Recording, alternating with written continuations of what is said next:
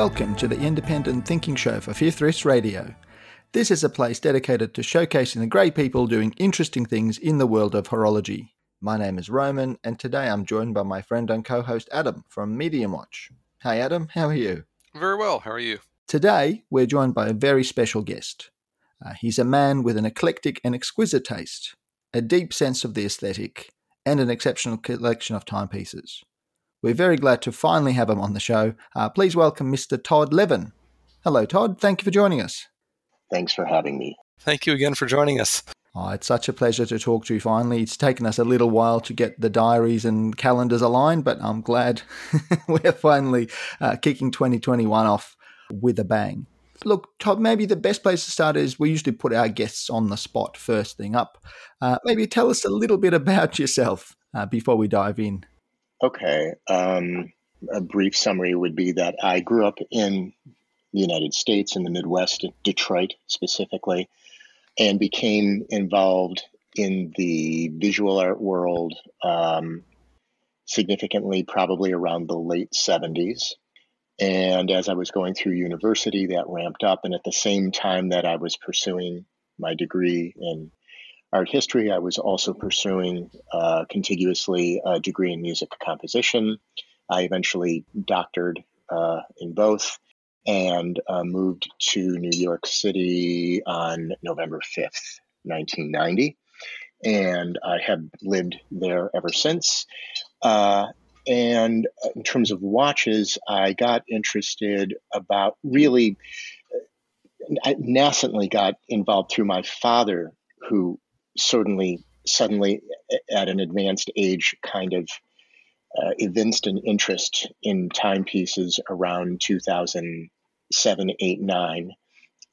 He passed in 2011, and then many years later, I kind of picked up that thread through a odd situation, and I've been interested in horology really and began studying it approximately, let's say, 3 years ago. So I'm rather new to the scene. I haven't been deeply involved for a long period of time.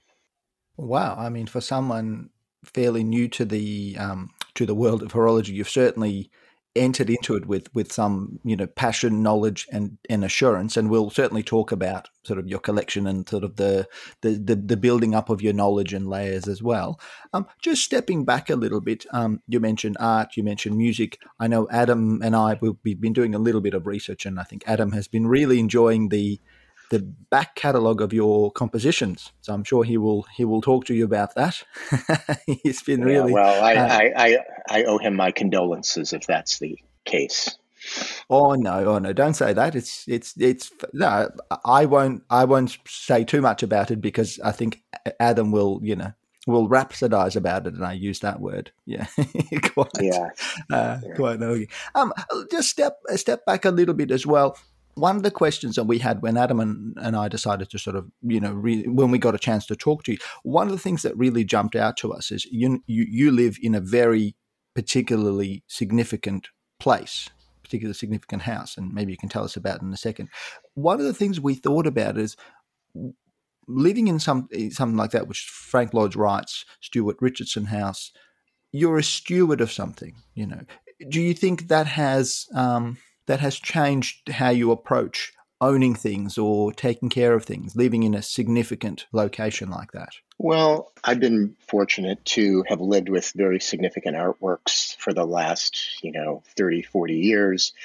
And more recently, I've been fortunate enough to own a couple of significant, I think, horological masterpieces. So the concept of stewardship, whether it's a home or it's an artwork or it's a watch or whatever else one might collect, whether it's, the stewardship of wine or cars or could be comic books or baseball cards or coins or stamps. I mean, there's no limitation or qualitative difference.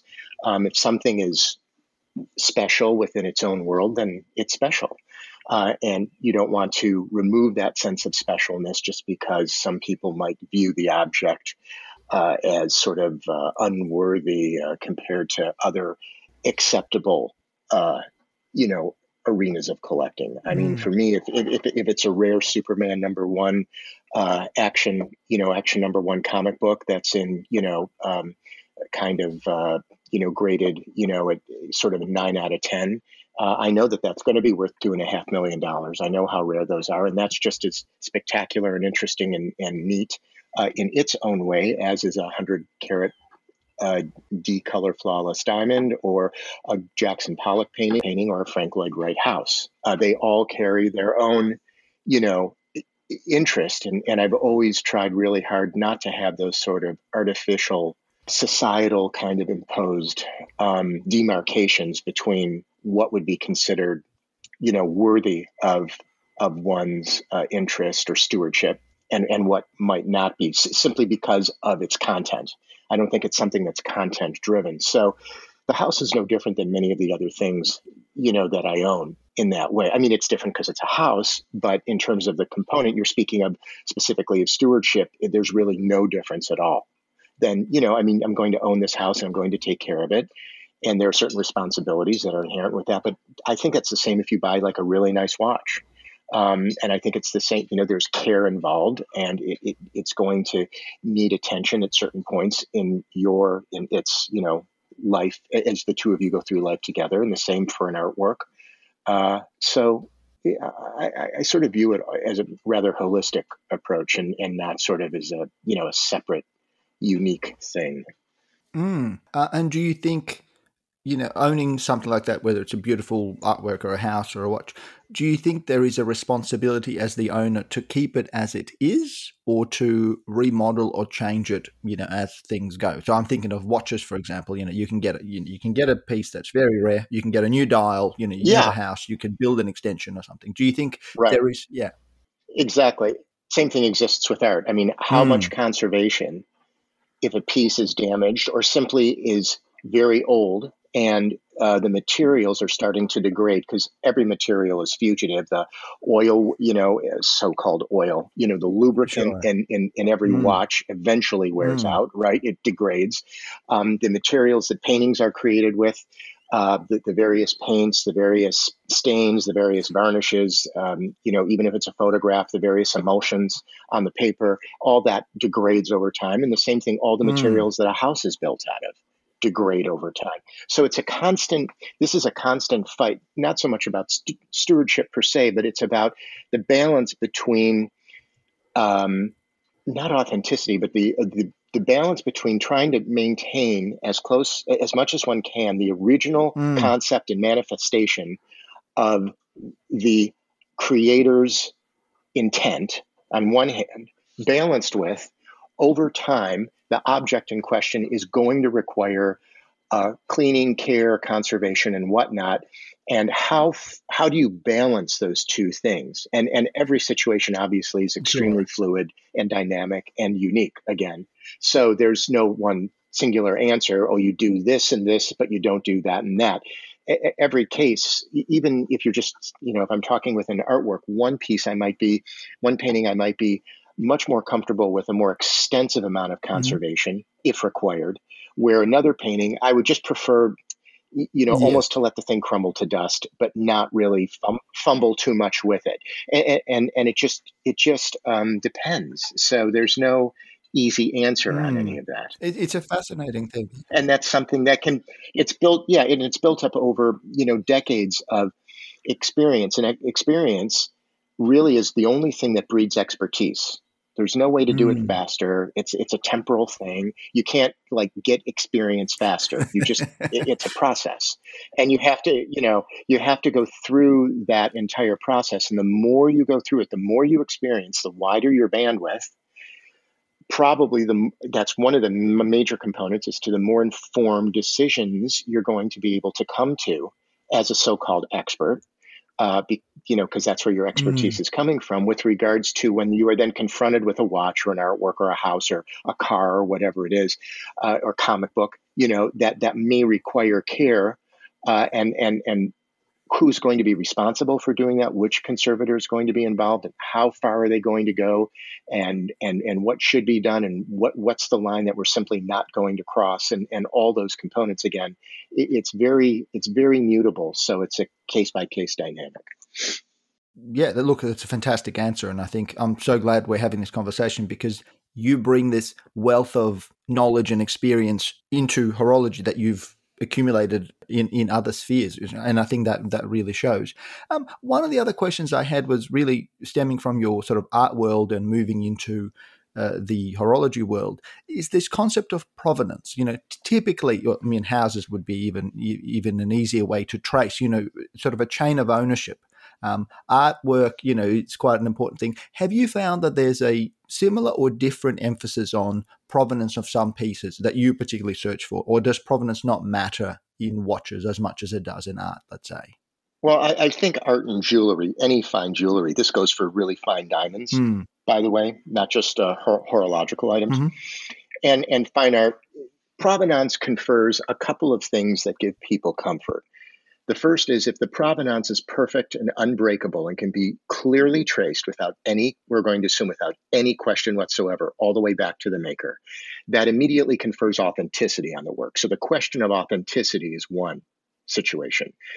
The next reason provenance is important is if, as we all know, if a certain person owned a certain thing, sometimes, not always, but sometimes that can translate to additional value in some people's eyes being conferred on that object. A classic case in point is the recent sale of the Paul Newman Daytona. I mean, that Daytona would cost X under one circumstance, and simply because that was that specific thing, it sold for Y, many multiples of X. And the only difference between the two things was that one had a provenance. So it can confer some kind of value in the eyes of certain collectors, and in others, not. So there's authenticity and there's value, which translates essentially into price. Though those are two very different concepts, and not to be confused, or those words shouldn't be used, in this with this same intent. And then finally, you have the issue of it as you are tracing back the provenance of an item. It is very useful in terms of condition. And if you have issues about condition, you can know when the piece might have been worked on and who might have worked on the piece and when that might have happened. And that can also, by the way, affect value and price, as well as settle some authenticity issues that may come to light. So provenance affects all these areas, but again, it's case by case. In some cases, it has a very meaningful effect, and in some cases, it has at best a modest effect, if any at all. So it just depends. So we're just about to start on Todd's real journey into watches as well, and we can do some wrist checks as well if you like. So what's on everyone's wrist? Why don't you, Todd, you go first as our esteemed guest. Yeah, I'm wearing my most recent purchase, actually. I just bought this maybe a month ago. It's Roger W. Smith Series 2 Open Dial, now called the Series 5 because he changed the name. But this is, an earlier one. So this officially is a Series 2 Open Dial. Wow. Fantastic. That's a mic drop. I mean, we should just go home, Adam. What about you, Adam? What's gracing your wrist today? So I am wearing a watch from Russia. It is a Luch that was inspired by Malevich, the Univos, which has a white dial and then a rectangular red hand and a rectangular black hand. I figured I would pick something that was inspired by suprematism as, the segue into this recording. And yourself, Raman? Well, I actually went in a slightly different direction. I picked a watch that I don't wear very often. It's a quartz watch. It's a Accurist Greenwich Grand Complication. And the reason I'm wearing that is I believe that watch has the same quartz movement as the watch in Todd's father's Citizen Campanola. I know Todd has spoken about that particular watch and how it spurred his interest in horology in the first place. I think in a Hodinkee yes. episode, talking watches. Yeah. So when we were talking about it, and I knew you were going to wear your art watch, and I thought that was perfect. That was a perfect segue. I thought that's great, and Adam and I have the same watch, so we thought we could do twinsies. But I said no, I'll anchor it. Sort of, you anchor it in Todd in our guest's art world. I'll sort of go into the beginning of his horological journey as maybe a spur to discuss sort of how, Todd got into watches in the first place. Yes, and how do you decide what you want to add to your collection? I really wish I could give you some sort of like clearly scientific answer to that. That seemed extraordinarily well thought out strategically. But the truth is, the collection as it is 4 items. So let's not get carried away to begin with. And then if you count my dad's watch, the one you were referring to, but it's really his watch. I'm a keeper of it. Then there would be like 5, but really I've only bought 4 watches. So at this point, the field is extremely wide open, and it's more about just doing tremendous amounts of, not tremendous amounts, but it's enjoyable. But I mean, a lot of reading and looking. And sometimes I get very deep and interested in something, and then over time, I feel perhaps less inclined. And I also have a standard kind of approach where if I see something or read about something or am exposed to something that everybody seems to feel is like really something, and somehow like I'm like I don't it doesn't have anything to do with me. It doesn't attract me at all. I will redouble my efforts to completely sort of go into a deep dive and fully review everything about that watchmaker or that specific model or whatever, so that I have, rather than making a decision about something from like a point of ignorance, like I don't like it because it's, I don't know, blue, or I don't like the face, or whatever the case may be. I want to be able to say I like or I don't like something because it's coming from a point of understanding. Now, I may go full circle on something and come back to it. And by the way, I may still decide that my initial reaction was correct and I don't like it. But many times when I circle around on something that deeply, by the time I come full circle, what's really happened is, even if I don't maybe feel it's for me, I really have an appreciation for that particular watch. And that is very useful as I begin to look at other things. I can use that as an additional, experiential reference point.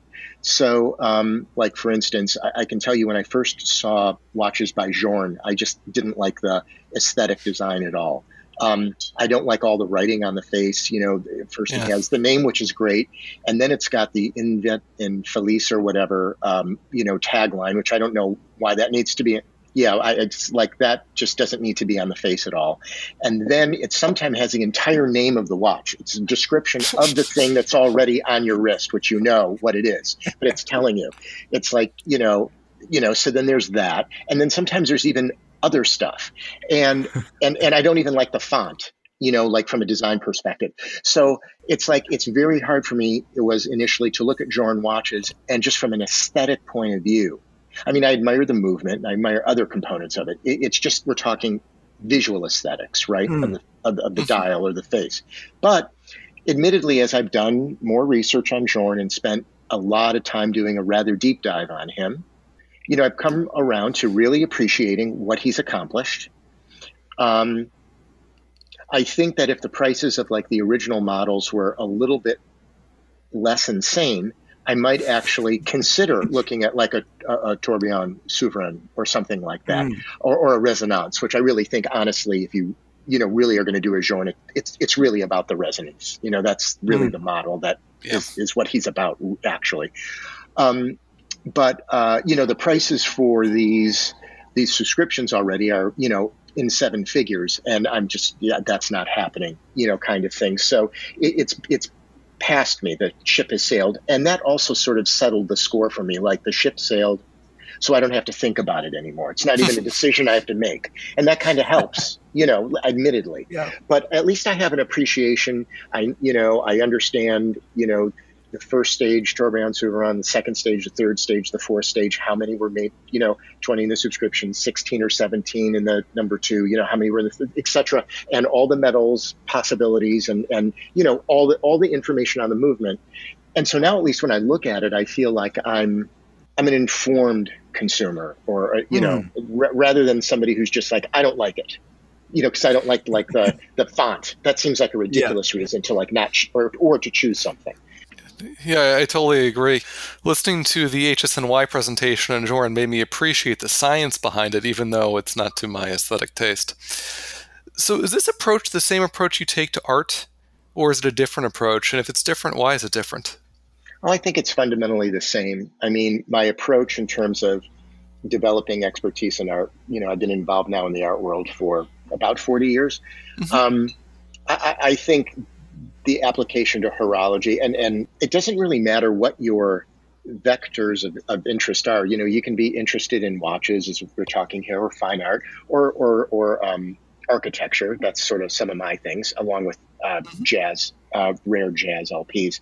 But you can collect comic books, as I said earlier, or baseball cards, or watches, or wine, or stamps or coins, or cars. Some people, love to collect. It really doesn't matter what you collect. And there's no, as I had said earlier, I refuse to see any sort of artificial imposition on it. Like, this is worth looking at seriously and trying to understand the fine granular differences of what makes something in this particular silo more or less interesting or better than this other thing, which almost seems to be the same.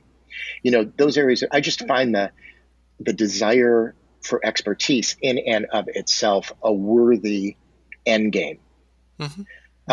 And so in the case of watches, I mean, look, it's a different language. There's different things I have to come to understand, and that's a process. But the fundamental thrust of what I do is, I'd say, pretty much the same.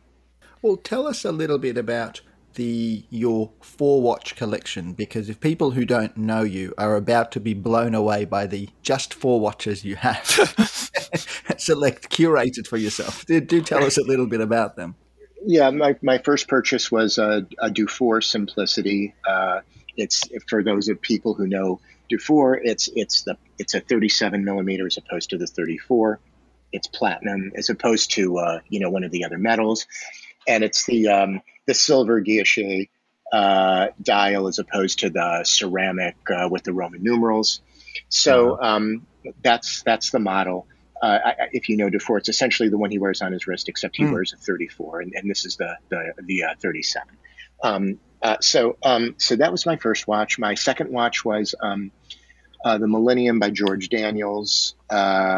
It's the particular Millennium that he made for a woman named Tina Millar, and Tina used to be the head of the watch department for many, many years at Sotheby's in London, and therefore Sotheby's, because back in the day, the most significant sales were in London. That shifted now. New York for many auction houses, and Zurich are where the big sales are. But in the old days, it was London. And Tina had actually hired George to work in the watch department as a, I guess you would say, as somebody that she could use as, sort of an endless, consultant, but just, for reference. He knew so much about everything. So he went in, I think, one day a week during the season, not year round, and met with her, and they did put together assembled the auctions and whatnot. My third watch was another Daniels. It's the only other, I guess you'd say, production that Daniels that was made, which is the anniversary model. And that's the classic anniversary in, as is the Millennium, both in yellow gold, not in any strange, unusual metals. And I chose those. There are other metals for those, but I really, when I think of George, I think of him fundamentally as a pocket watch designer.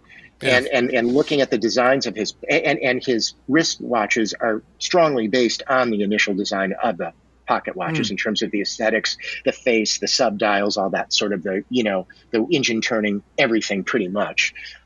So I really wanted the two models to have the closest look and feel to what you might experience if you had a pocket watch. So while I'm aware that both of these models come in white gold, and the Anniversary comes in a couple of other metals on a special order.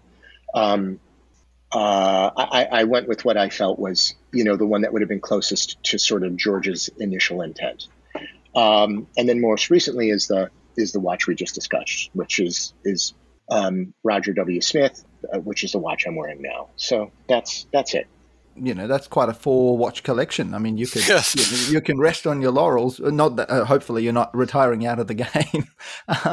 The question that really immediately jumped into my mind is when you said, this the Dufour Simplicity was your first watch. Now, that is a very assured, very mature in a sense of knowledge way to enter the world of horology. How did you zero in on Dufour as your first step when you actually decided to, I think watches are a thing worthy of my attention and time? How did you leap immediately to Dufour?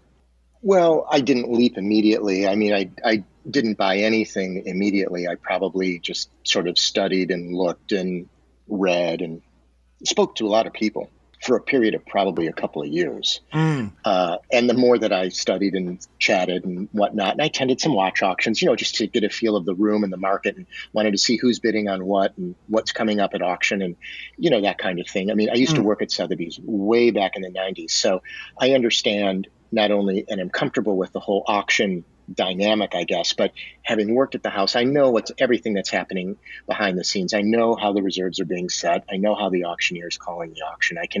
I know the language. So it's a very comfortable place for me to go. And when I walked in, even though I was new to the people in the watch department in the various houses, I'd been doing business with them on behalf of the fine art department for, decades. And I worked at Sotheby's, which many people still knew.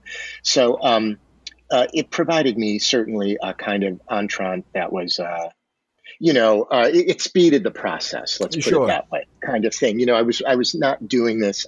I wasn't a normal person who was just, coming to watches, and I didn't know anything. I'm happy to admit that. But, there's 40 years of experience in other areas of expertise, and I can certainly short circuit a lot of the initial process stuff that happens and get right to the heart of matters. And also, let's face it, I mean, I'm just saying, like, I'm an old guy. I'm going to be 60 in a couple months.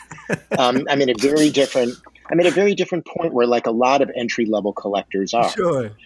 Financially, age wise, experience, expertise, I'm just being honest about it, kind of thing. So it's I was looking for something else. I was interested in which watchmakers, if they're alive, and I didn't even know if they were when I started, admittedly, but which watchmakers are the ones that have really changed the history and language of horology, kind of thing. I'm not looking for novelty. Novelty is, like, this year the dial's blue with baton markers, and next year the dial is purple, and it's got diamond markers, and then we're going to do one that's got a rainbow bezel, and then we got another one that like that has nothing to do with development. That's all about branding, marketing, and novelty, and like a sort of artificial supply demand component added into that mix, kind of thing, in order to kind of like chuff the market a bit and get like people into a foaming frenzy about the new, if I can put those two words in quotation marks, the new, because that's fundamentally how companies continually in this world that we live in of like ADD, short attention spans, and the Instagram scroll and all this, create, in essence, that's how they create desire. Sure. For their brand, and there's a little leak. The next one is either going to have a green dial and it's going to be yellow gold, or it's going to have a blue dial and be in platinum. Kind of thing. And then it turns out that it's both. And then John Mayer says, well, the green dial one in gold is the sleeper, and everybody runs out like a maniac. That's all fine. And by the way, there's nothing the matter with any of this. Sure. But if you don't understand what you're doing and you don't recognize that and you can't articulate that, that's where there's the problem. If you like Sure. the green dial with the in gold, or you like the sapphire rainbow bezel, I mean, and you've done your homework, right? And you know what you're doing, and that's for you. I think that that's terrific because the world is a wide open place, and everybody should, if they can afford it, and whatever, they should do what makes them happy. But what made me happy is understanding, rather than that stuff, which I'm not saying is bad or wrong. What I'm saying was specifically what interests me, as it does in the world of art, as it does in the world of architecture, as it does in the world of music, are people who fundamentally create a new language rather than repackage it, and people who are, really fundamentally interested in development. And Dufour, certainly fits the bill if you're somebody who's looking at this entire situation through that lens. So in art, Alberus made thousands of squares that are incrementally different in very small ways.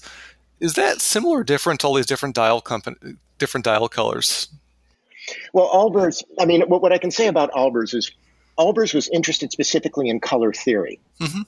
That's what he was digging into. How does one color against another color, if you'll forgive the pun, color our perception? Mm-hmm. How does it force us to see relationships that otherwise might not be there? If I shift this color slightly against this other one, which I'll keep the same, then does that color, which at first appeared one way, does it appear slightly lighter or darker compared to this other color? His interest was in color perception. So all these endless squares of color within color within color that he created were a rigorous conceptual investigation of perception. Mm-hmm. And so it wasn't like I'm selling a blue one this month and next year I'm selling a purple one. Yeah, it had nothing to do with that. He was working through a theory, and that theory demanded that he continually, basically pursue every potential option of color, of scale, and of relationship of those things to each other. And that, when you're dealing with endless colors and endless scale, you're talking about an infinite number of works. So it's very different. I really get what you're going for. Fair enough. But I would say that there are other artists who do that, kind of thing, and some who use that as a tool. I mean, actually, the concept of the new, which we were discussing earlier, is a tool. Jeff Koons, if you've seen Koons's work, is somebody. In the first 10 years of Jeff's career, which I think were some of the strongest work he made, and I know a lot of people like to poo-poo him now, but those early first 10 years, we're talking 79 through 89 or 80 through 90, that 10, 12, year period, late 70s to early 90s, Jeff, I think, made his strongest work. And every body of work he made was unveiled with a title for the entire body of work and a specific kind of concept behind that body of work. Like in the old days, I came from Detroit, as I said, and every year at Cobo Hall in Detroit, that's where all the car companies, because, it was all in Detroit back in the 60s, right? Of course. They would release their new cars for the year, right? The 1964 Chevrolet, the 1964, Ford, whatever. And of course, you would have the cars would all be in a big hall on those rotating pedestals with the models, that, kind of thing. And it was a reveal that happened all at once. And it was like the new seasons, the new colors, the new car. Jeff kind of appropriated that idea or that concept as he went through each one of these bodies of work. So each one was like, here's the new series, and then the new series. And he went from one to the other. But he did that on purpose. It was done in with a very specific content, contextual way. There are other artists who do that, and they're just basically banging out product, which is kind of what I'm talking about when, it's like a pink dial or a blue dial this year, whatever. There are certainly artists who just simply bang out content, kind of thing, with a slight change, with a tiny alteration. So then people will buy that one too. And that does, of course, happen.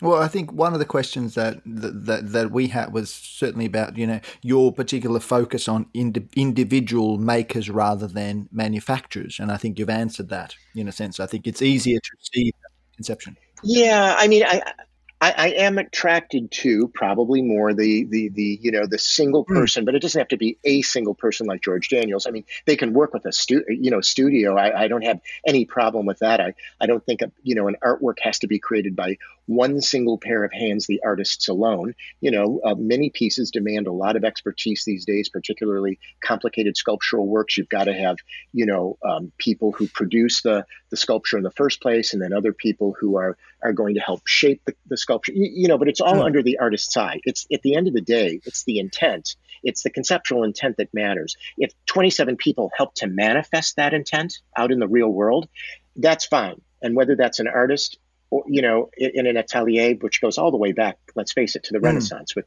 Michelangelo and Leonardo, and all these artists had workshops. I mean, it's hardly a unique thing. Or whether it's a contemporary situation today with an artist like Warhol or Koons, or in a horological case, it'd be like Journe is a perfect case of that. Like it's one person's, like, an artist's eye, right? But of course he's got like a cast of whatever it is, tens or hundreds. I don't know how many people are employed by him, helping him to realize that, because he can't design the entire thing and then make every screw, out of base metal by hand and still produce 900, 600, whatever it is, 600 to 900 items a year. That's not going to be feasible.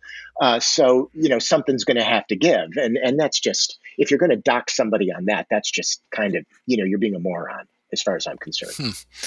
And is there any particular reason that you focused on watches created in the late 20th and early 21st century? Is it really the emergence of these more independent creators, or is there another reason?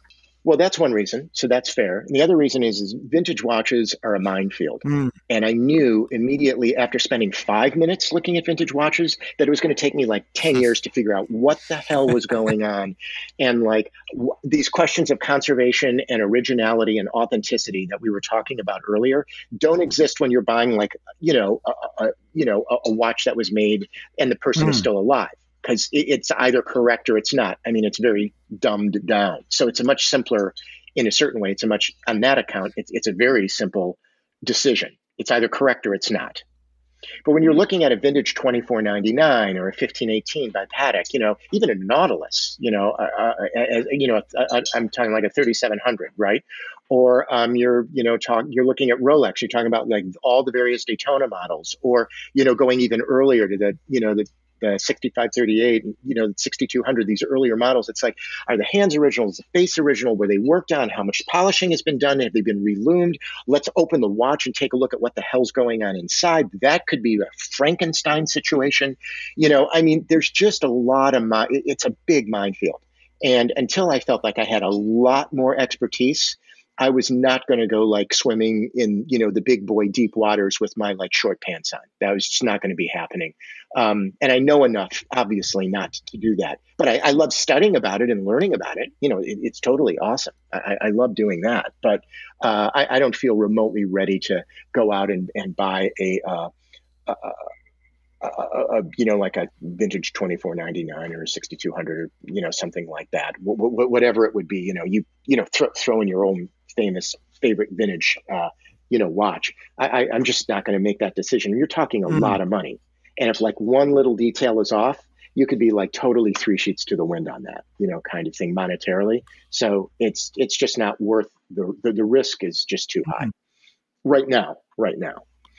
And let me ask you, Todd, when you think about the watches that you have, do you see them as a collection or just watches do you own? I'm sort of thinking, what's the long-term plan for the collection, or do you have a goal, I think? I don't think it's a collection yet. It's 4 watches. Like I said, you can't really get carried away. I don't really have a goal. It's something I got interested in, and I still continue to be more interested every day, which is awesome. So that's a good sign, right? I tend to be slightly cautious by nature, slightly conservative. And by that, I mean politically, but I mean in terms of monetarily, and really making sure that I understand very precisely not only what I'm doing, but why I'm doing it. So I understand that with these 4 items that I bought, like I have no problem talking about them. I'm in my comfort zone, but I wouldn't buy anything else unless I felt that way. So, if a certain watch comes up, I may not initially be in that comfort zone to purchase that watch. 3 years later, that watch may come up. And if the price is still, I feel, commensurate and, hasn't gone up, 27 times, and I still want to buy it, I may feel at that point, oh, well, now I've arrived at a point where I have a much more, clear understanding of what this is and why I might really want it. And I might then at that point feel totally comfortable buying it. What I don't want to do is buy stuff and be in the opposite position in 3 years, feel like, what the was I thinking? I gotta unload this thing. That I have no interest in. Okay. So yeah. So you help others make decisions regarding art as an art advisor. Would another person be able to help you make decisions regarding watches? Do you have a watch advisor? Well, I don't have an advisor per se, and I don't know that the same sort of component in the horological world really exists. So I think that that's becoming a thing that's, some people are trying to tout themselves as that. The problem is in the art world, okay, a good advisor from an ethical component, all right, would never sell from their own inventory and doesn't also act as a dealer and doesn't also represent makers or brands. The whole point to being an advisor is that you have to be thoroughly, completely, 100% objective, and the fiduciary interest that you're working in is the best interest of the person you're representing, your collector, and that's the only person you're representing. But most of these people who say, let me help you build your collection, I'm an advisor, are also like basically fundamentally dealers. So they want to sell and get high on their own supply. And so now I'm not saying that makes them bad people. I want to be very clear. I get really good input from some of the best dealers because they handle everything, right? But when you're talking about, to me, what an advisor with a capital A is, the first thing an advisor is somebody who works in the fiduciary interest and only in the fiduciary interest of their client. And they can't be their own client and have a client at the same time. You can't have two mistresses. So I cannot, I'm beholden ethically from selling to anybody from my own collection of artwork. I do not represent any artists or any specific galleries. They are all my children kind of thing. And if they have what I want for a specific client, I will work with them. But I don't represent anybody specifically on that account. And there are certain other components, and my clients are always clear. And it's super transparent how I'm working with them. They see every invoice. The invoice doesn't come to me and then I charge them. The invoice goes to them and then I bill them separately in the art world. That doesn't happen, kind of thing. So they see, everything I see. So my approach is, and I think the only way to be an advisor is to be hyper transparent and really quite clear about the ethical component of what you're doing. And that just, I'm not saying that I'm just unaware of any situation where that exists in the horological world yet at this time. Is there a reason?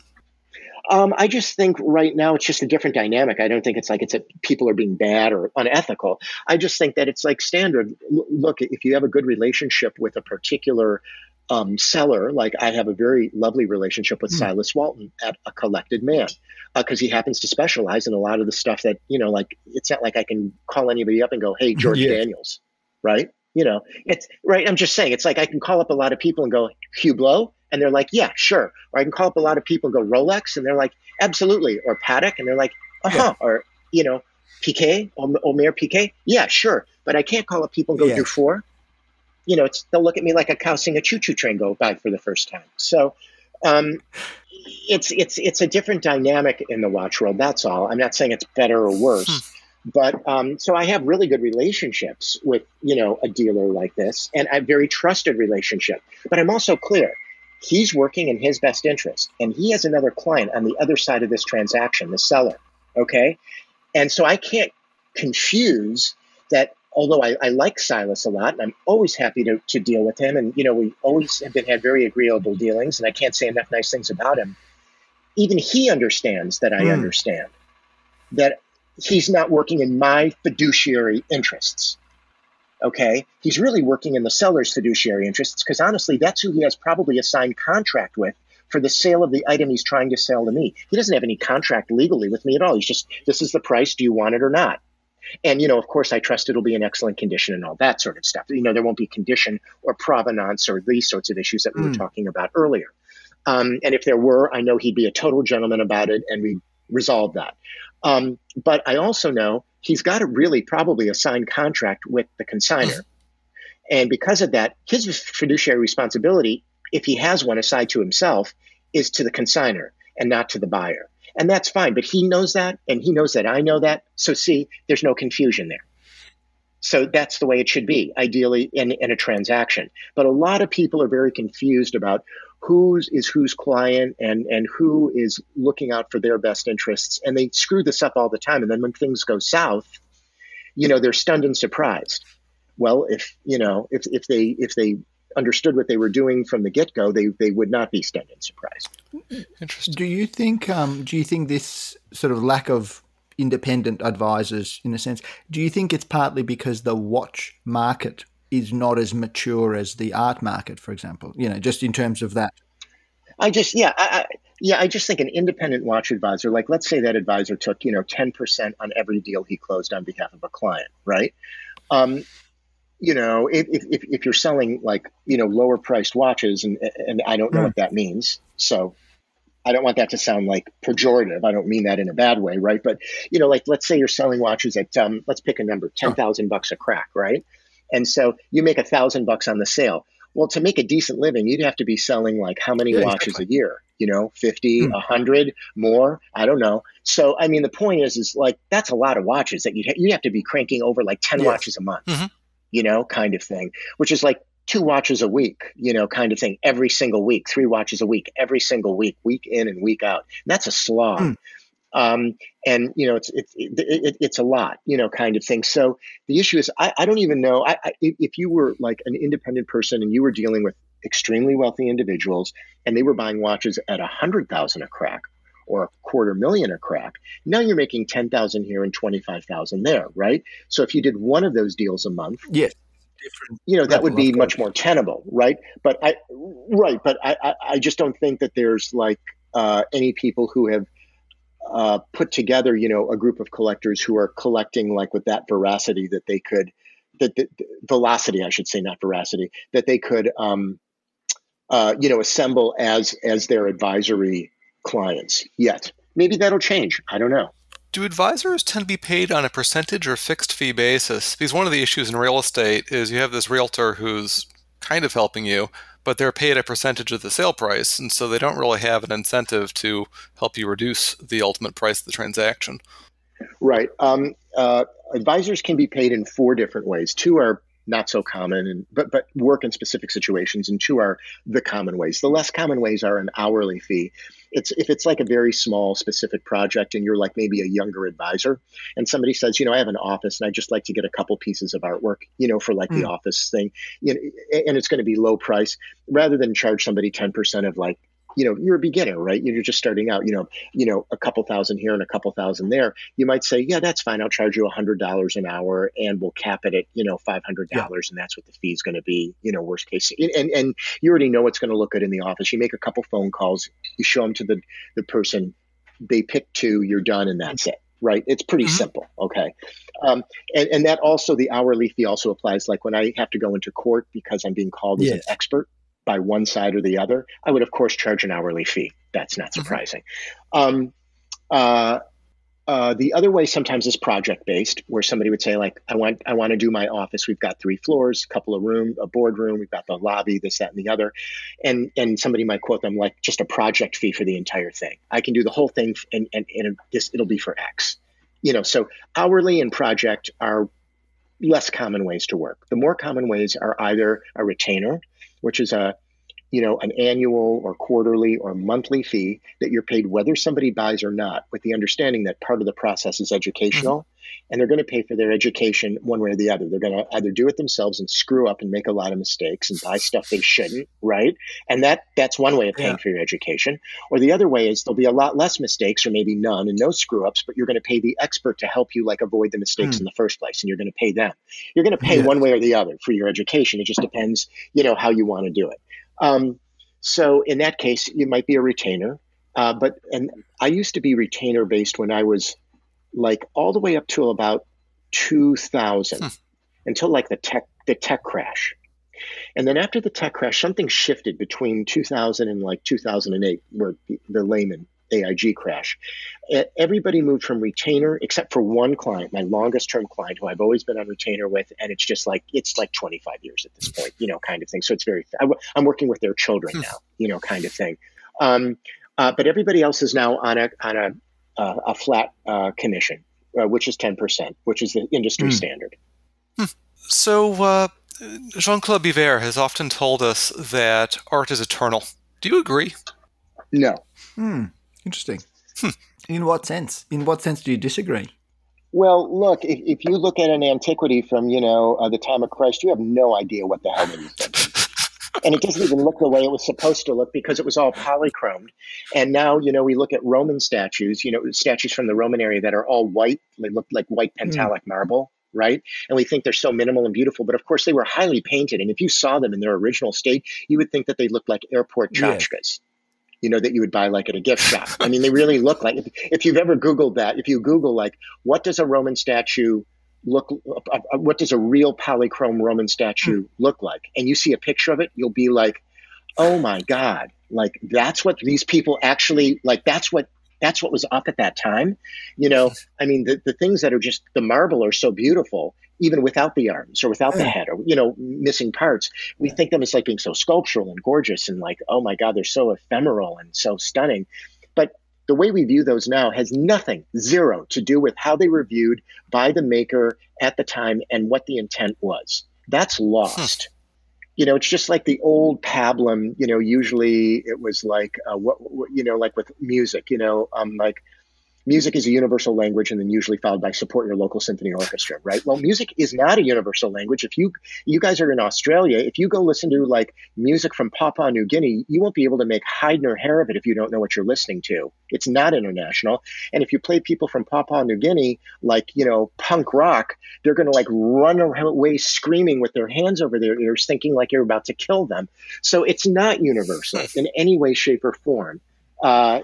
And it's not universal and it's not eternal, but that's not to say that we can't learn a tremendous amount about past times and past thinking and, those who went before us by examining them. One way is through the lens of the art that they've left behind, the objects and the art and, the architecture that they've left behind.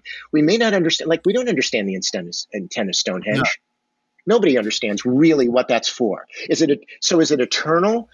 Not really. I mean, it's still here. It'll be here a long time, which is great. But I mean, the meaning of that is lost. And the intent of that is lost. We just look at it of a bunch of stones that are aligned in a really interesting way that do cool things. And we're like, how the hell did they do that? How did they build the pyramids, right? Given the level of engineering, technique that was available at the time. It's more like a gee whiz thing. We know they did it. Gee whiz, how did they do it? But I don't even, I think that's just a bunch of pablum. Art is eternal, kind of thing. Like music is an universal language. It's nonsense. Do you think there is a danger's not the right word? Do you think the same sort of logic applies to watches, high-end watches that are prized now? Do you think we will look back on the period now, 10, 20 years down the line, and say, what were we thinking, placing value in that particular style, size? Oh, I think on a lot of, it happens the same thing with art, by the way, or whatever. Is with most of them, you'll be like, what the was I thinking, kind of thing. But then there'll be a couple of makers and a couple of watches and a couple of styles and a couple of models that you'll be like, these define, for all intent and purposes, even whether I like them or not, isn't the point, but they define the language of the time. These are and that's what I'm always looking for. I'm like going back to that component that we're talking about. It's not the novelty. All the ones that are novelty, for the most part, drop away. They really do over time. Indeed. But the ones that one way or another, like affected the language of horology, you can bet that those will be around. Whether I like that particular watchmaker or that particular design by that watchmaker or not is moot. It doesn't even enter the equation. It's just certain, but it's going to be a handful, right, of things really over time. I mean, when you talk about the history of watchmaking, like, you can throw a couple names out there, Earnshaw, Mudge, right? Maybe a couple of others that really matter historically that have really stood the test of time over the last quarter millennium.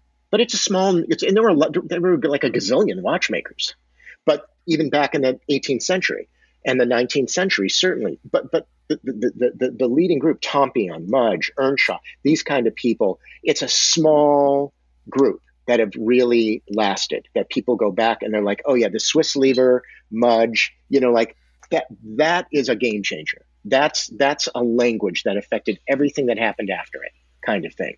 So, and I think that it's the same thing all the way through history, whether it's art history or horological history or whatever. So we live in an era of change. Where are the art and watch markets heading in the next decade? What's the trajectory likely to be? In a decade, if you represent yourself as having a crystal ball, then you're a moron. I mean, I'm sorry, like I'm maybe good for like a year or two, or maybe three, like which I consider the short term. Medium term is usually like 3 to 7 years. And then long term is 7 to 10 and beyond. If anybody can tell me what's happening in 7 to 10 years, I'd like them to tell me the lotto numbers I should be buying, or I have a bridge in Brooklyn to sell them, because I think that's like nonsense. Okay. I mean, I can take a stab at medium, but it's the short term. It's like 1 to 3 years. I mean, with watches, there does really seem to be this increasingly interest, which I think is sort of neat, in like independent watchmakers. Even Hodinkee, like in the last couple of days I've been reading, like they featured like a Japanese independent watchmaker who's 23, a Danish watchmaker who's still in his 20s, and and Ruben Schutz. One of our boys. They also, right? Yeah. So I mean, isn't that kind of amazing and awesome? Because these are people who are fundamentally dedicated to like sitting in a room by themselves, more or less with the Daniels method, some more, some less, and like trying to attack the problem of like, how do I make a watch? That's like through the lens of my own language that I'm trying to develop simultaneously, because they don't have a language now, but they're trying to develop a language. And you can only develop it by physically doing it, crapping out, deciding the things that are worth keeping, dusting yourself off, doing it again, doing it again. And eventually there's like, hopefully it's like beating your head against a wall, right? I mean, eventually you either break through the wall or you have a cerebral hemorrhage and die. So one hopes that you break through the wall at the end of the day. But I think that the independent component of this is super, super, it's interesting. And I think that that's something in the next couple of years. Clearly, that's a track and now even Phillips, for instance, like when they have their auctions, the big ones like in Zurich, they always have a separate like section of the independents. If they have enough good ones, kind of thing, they group them together and they make a big deal about it. So it's seen now as a subset, like vintage. There only just used to be vintage, right, and contemporaneous. Now there's independent. That's like a new thing. And I think that that's here to stay. And I think a lot of people are really interested, it seems, in returning back to that oldie fashioned, kind of thing of like, I want to make it all by myself dynamic, which is cool. And that really excites me. It doesn't mean everything I see is going to be great. I'm going to buy it. I'm going to run out like a maniac and do that. But I'm going to monitor it all for sure. I want to see how these things develop 100%. So that's the one thing in the world of watches. In the art world, it's a lot simpler right now with all the social practice component that's been happening in the art world. It's right now. It's really, for the moment and for the next couple of years, it's going to be the rise of Black artists. And the continual like museum exhibitions of Black artists, both young and the overlooked historical ones, and a lot of support for BIPOC LGBTQIA kind of component of art making, and but I don't know that that's like it should have happened long ago. It's good that it's happening now. It feels like it's kind of ticked the meter a little too far in the other direction. Again, it doesn't matter whether you're what color you are or what gender or sexuality you are. In any generation, there's still going to be only a handful of artists that matter, or horologists, whatever the case may be.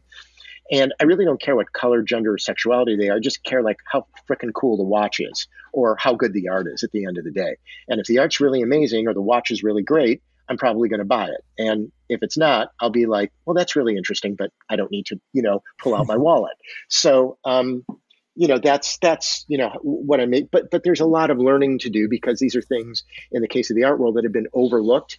And in some cases, it is like a slightly different language. And you're going to have to take and I am taking the time to be sure that I'm looking at this artwork, not through just the only lens, which is the one I've developed, but through the lens of the intent of the maker. Like, what are they trying to communicate rather than like, on the other side of the equation, like just what am I receiving? Because those are two things, right? And I want to make sure that I'm receiving the information that they're trying to send out to me correctly. So, that does take some research and time.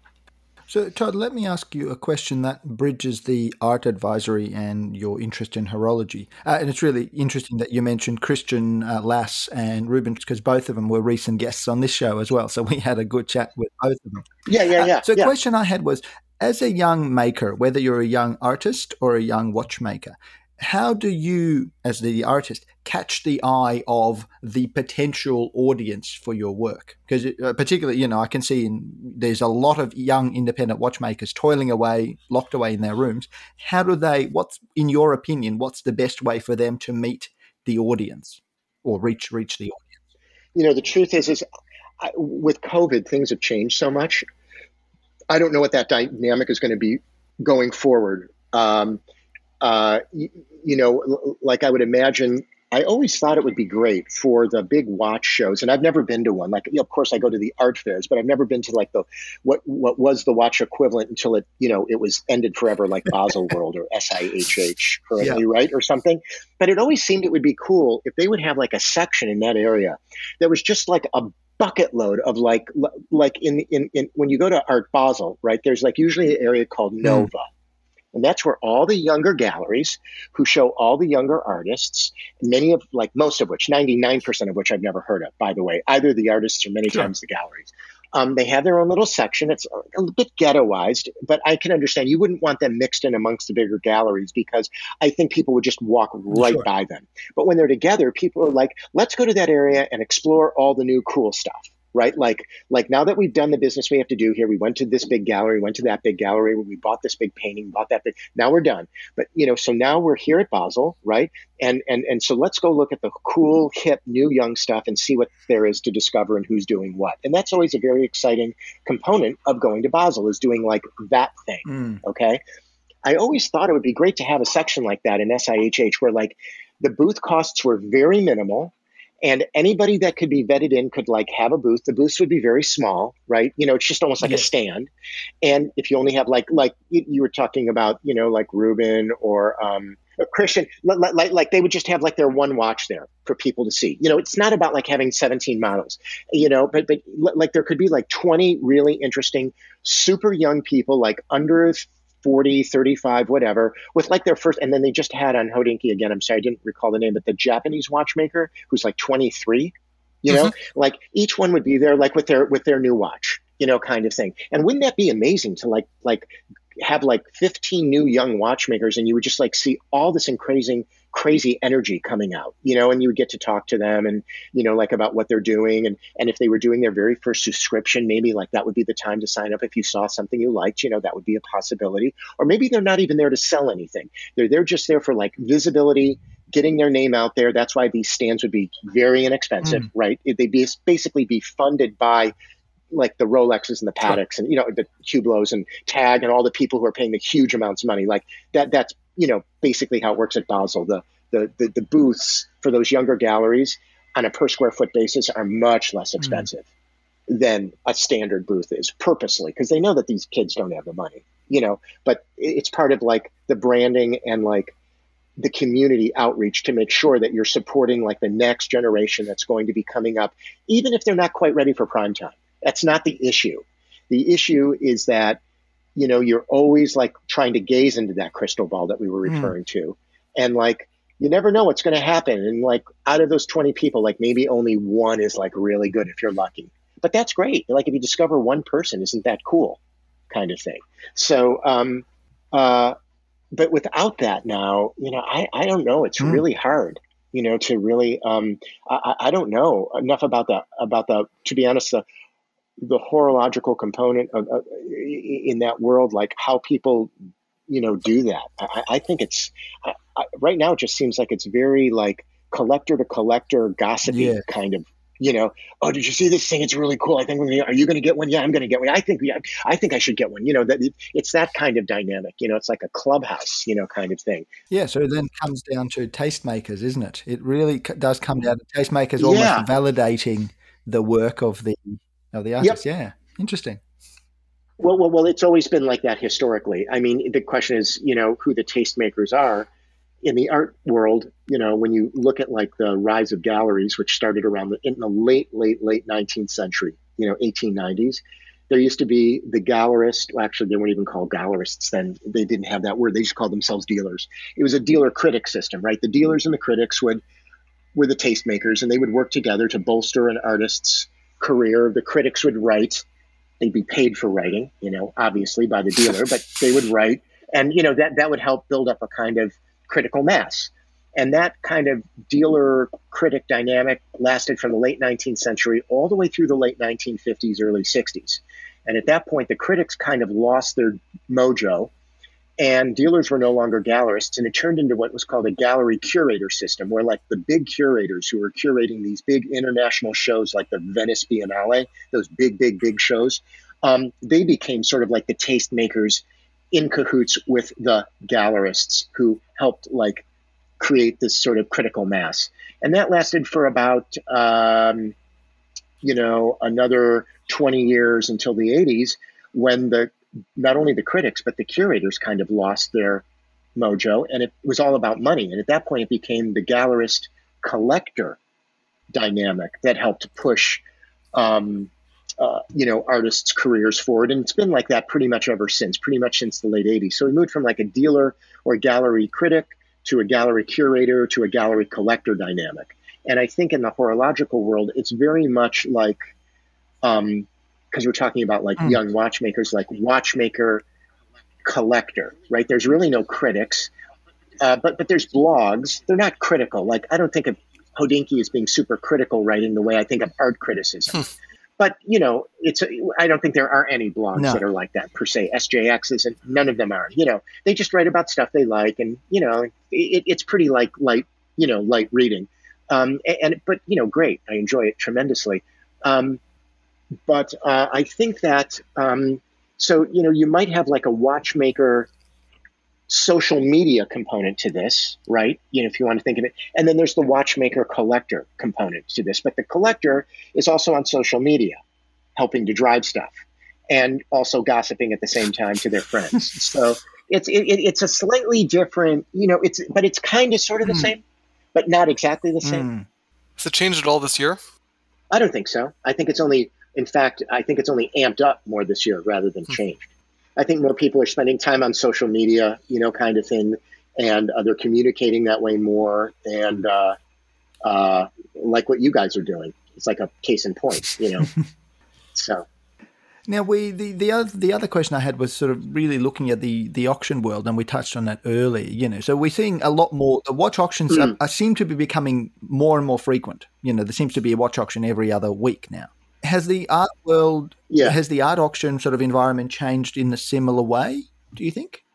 Well, the reason they're doing that is because, all the auction companies used to have like a couple major watch auctions a year, right? Zurich, London, New York, right? 1 or 2 a year in each, and that was it.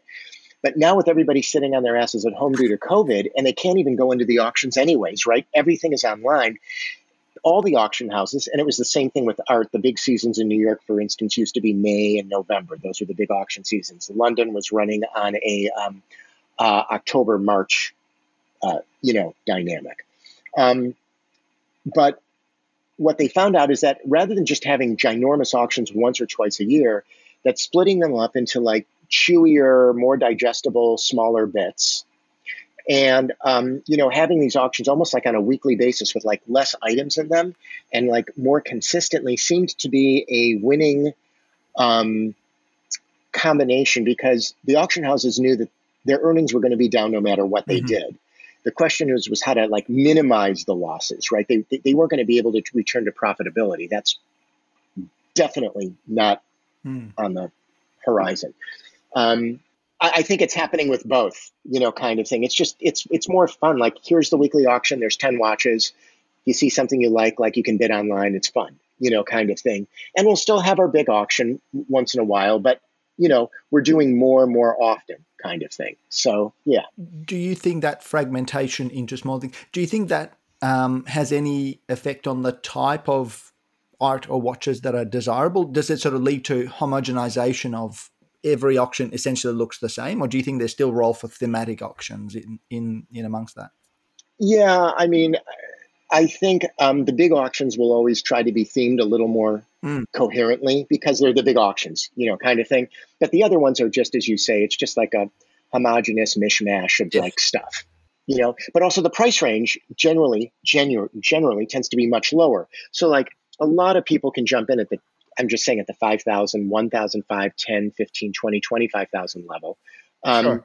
But, when you have obviously the auctions that are going to have 6-figure items, 7-figure items, kind of thing, gee whiz, that has to be put together with a touch more thought and care in terms of the overall arc of the auction. And, so people don't get exhausted or tired and that the exciting lots are coming up at the right time. You're kind of telling a story with an auction. You really do have an introduction, like the main story, and like a denouement.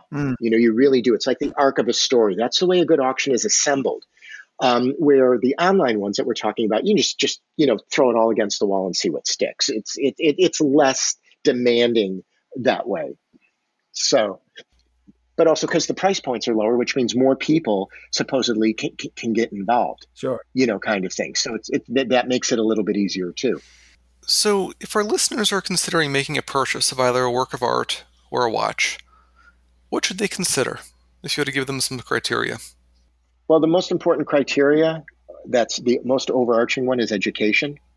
And they really shouldn't be making any purchases until they feel fully confident about the decision they're making. And the only way that one can be truly confident about something is to have the requisite amount of information and education so that when you make your decision, you understand the risk, the reward, and and you're comfortable with that.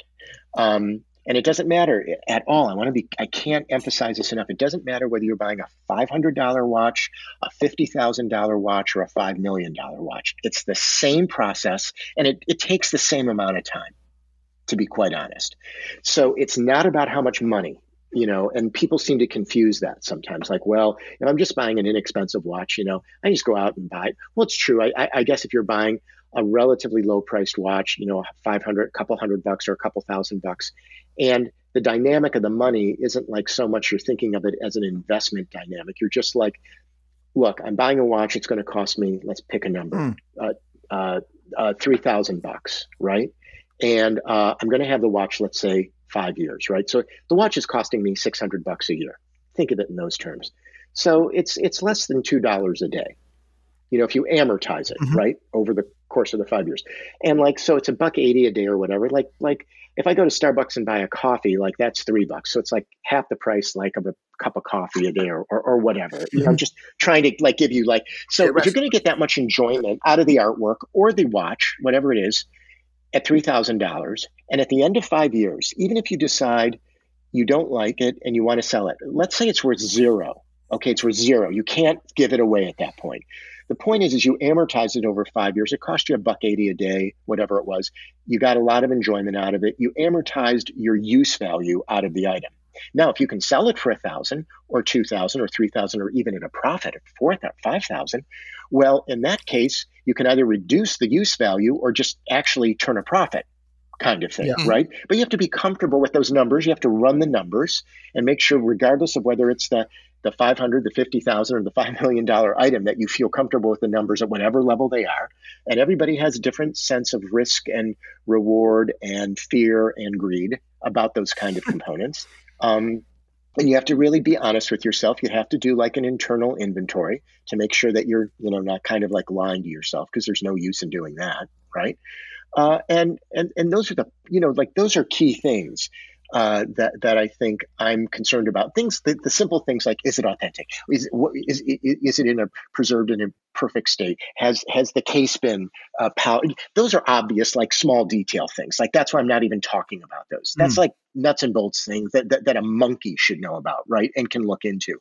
But you're asking me about like, how do I go about my decision-making process for myself and my clients? I'm not worried about those sorts of things. That's odd.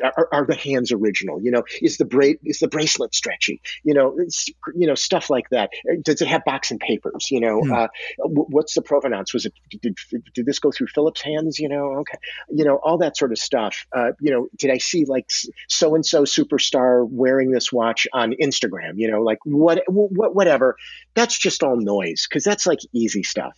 But in terms of like the serious decision-making process, I want to be confident, which means I need to be educated. I have to feel, speaking for myself personally now, going back to the original things, I'm not interested in novelty as much as I am in development, right? So it has to pass that sort of novelty/development test, if you want to call it that, kind of thing. And then, I have to feel like I'm educated enough to know what I'm buying, that I understand both the value of the work, meaning the value being the historical value, the meaning of the watch, like why is this an important watch? And then also the price. I have to understand the market. Like, is a price for this watch in this condition that's not polished with originally all that stuff, is this the correct price? That's education too. And once you've gone through all of that, then, you can make your decision to pull out your wallet or not. So that's kind of, what it's about for me. Fantastic. Thank you for that. And I think that measured approach and the importance that you place on educating yourself and, to make sure you make an informed decision is one that sort of often does not get talked often. There's all about the hype and, a lot of things that it's all about hype, whether it's hot or not or whatever. But the approach you outlined, certainly the way to go. Fantastic. So very, very good. Well, look, Todd, as we sort of start to wrap up, one of the things we often like to ask our guests and ourselves is really for some recommendations, either Instagram or otherwise, for ourselves and our listeners to really sort of expand their horizons. So I might throw to Adam actually first with this one. Sure. So my cultural recommendation is an album called Deluxe by Todd Levin. Oh God, no. I listened to it twice. I loved it. It's awesome. I warned you, Todd. Adam's a big fan. Yeah, I'm so sorry. Seriously. So I love to hear abstract music, Philip Glass, Underworld, Lemon Jelly, and for whatever reason, it really was appealing to me. And so if there are similar works by other artists to Deluxe, I'd be curious if there are. I'd also like to listen to them. Yeah, that was fantastic. I'm so sorry. Yeah. To tie that recommendation to horology, Adam, you're saying it resonated. It resonated with me. Exactly. It was very, very good. Todd, I might throw to you if you had anything watch-related, art-related, culture-related. I'm trying to think. Watch-related, I don't know enough. So I'm always looking at new stuff and the things that I probably know, most people know, like obvious things. So I can't really say I'm going to be really helpful on pointing people in useful directions with watch-related, horological-related stuff. In terms of art, it's just such a big subject. Like I wouldn't know where to start. I'm not trying to be evasive, but if somebody said, I'm interested in this or I'm interested in that, then I could say, oh, okay, you might want to do this or that. But just in general, I referred to this book in the Hodinkee Talking Watches episode I did, and I still think it's like, if somebody wants to read and just learn more about like how to look at art and like, why should I even care about art? Or like, why is art interesting?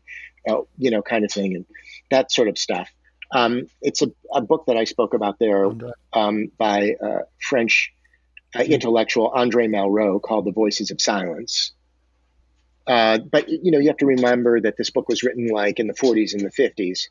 And so, you can't think of like super, super contemporary art, like in light of this book, though it's amazing how much it does point towards that and how applicable it still is some 70 years after, it was printed. But that's just like a standard reading book that I give to, people who, it's a big book. It's a bit daunting. It looks like it's ginormous and, kind of thing. And it takes time to get through it. But I don't know if that's going to be super helpful, but that's one of my favorites, at least.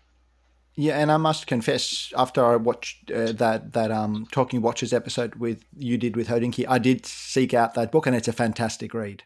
Once again, it's one of those things where you have to read it in sections and in chunks, but it has certainly helped me align my thinking about viewing art and appreciating sort of the thinking, the conception of art. Yeah, and even if you don't understand everything in the book, or you don't know every artwork, I don't think it's necessary. I think just go to the next page. You know what I mean? But there's so many useful general takeaways because he writes so beautifully, I think, about art. He can pack into more in one sentence than many writers can pack into like an entire paragraph. The language is so beautiful.